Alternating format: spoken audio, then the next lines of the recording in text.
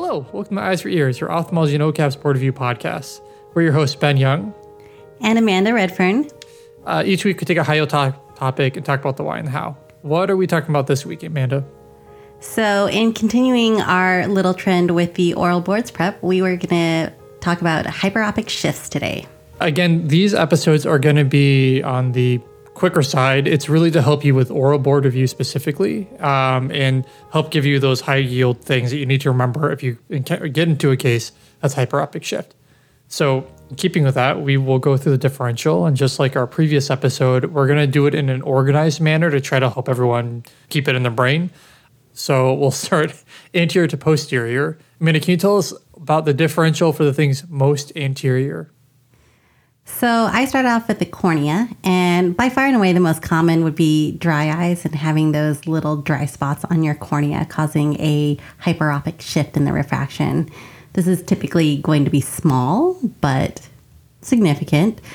And then the next thing I think about is any flattening of the cornea that might come from other causes like contact lens wear can do that to you. You can also have overcorrection from refractive surgery, so getting that history is important. And of course, you can't forget along those lines the old RK surgeries. After a time, that effect wears off and they start to have flattening of their cornea, which is really frustrating. And if you talk to these patients, they actually are pretty disappointed that they made that decision way back then. And then another thing to think about is any loss of tissue from any prior corneal injury, such as an ulcer. The next thing to think about is the lens. So there's a couple ways that the lens can give you an hyperopic shift. One is just straight aphakia. The natural lens, on average, gives you plus 20 diopters of refraction. So if it drops out of view, traumatically or, from a condition like ectopia lentis where, your sinus might be weak and then it would drop, then you could get a plus 20 fraction. One might think that would be fairly obvious, but there are certain unusual situations where it may not be very noticeable to a patient. Just to give an example, I had a patient once who was extremely myopic, but then one day noticed her vision, quote, got a lot better and then didn't think anything about it. And we found out their whole lens dropped and they went from being, a minus like 18 or something to plano, and they were delighted. It's like that Spider-Man effect. Do you remember the old Tobey Maguire when he puts on his glasses, it's blurry, Exactly. takes it off and it's clear? Exactly. Sam Raimi was simulating aphakia. Either your lens fell to the back of your eye or you got bit by a radioactive spider. That's the next thing in the differential. Thanks for spoiling it. Getting bit by a radioactive spider. And then the other thing in terms of lens, besides, aphakia or ectopia lentis, where the lens might shift in position too, like if your sinus get weak for some reason, that shifts, it can also give you a hyperopic shift, is decreased accommodative tone.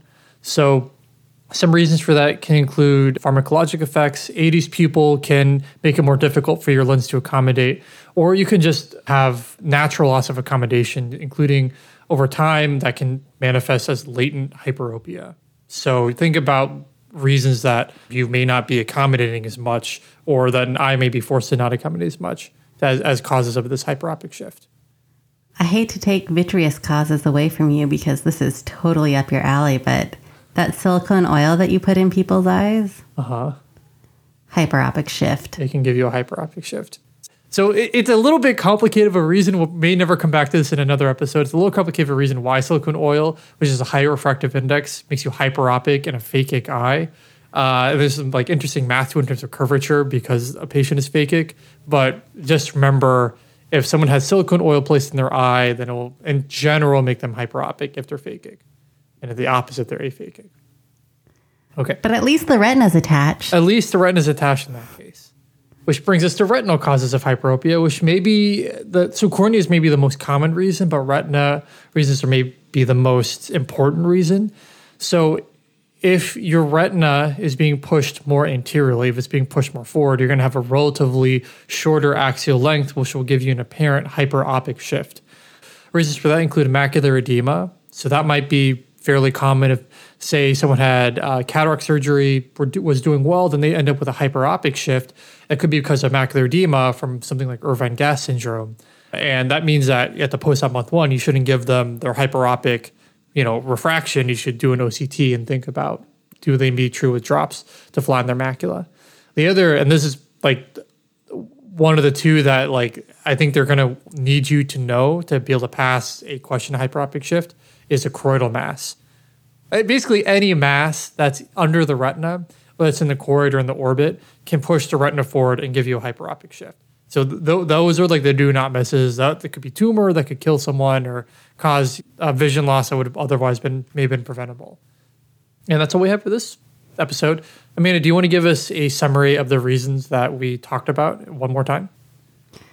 Okay, so going from front to back, you have multiple reasons for corneal causes of hyperopic shifts, including dry eyes, any sort of flattening of the cornea from scars, contact lens use, prior refractive surgeries. On the lens side, which is the next, you can think about losing your lens or having your lens being displaced or changes in your accommodative tone.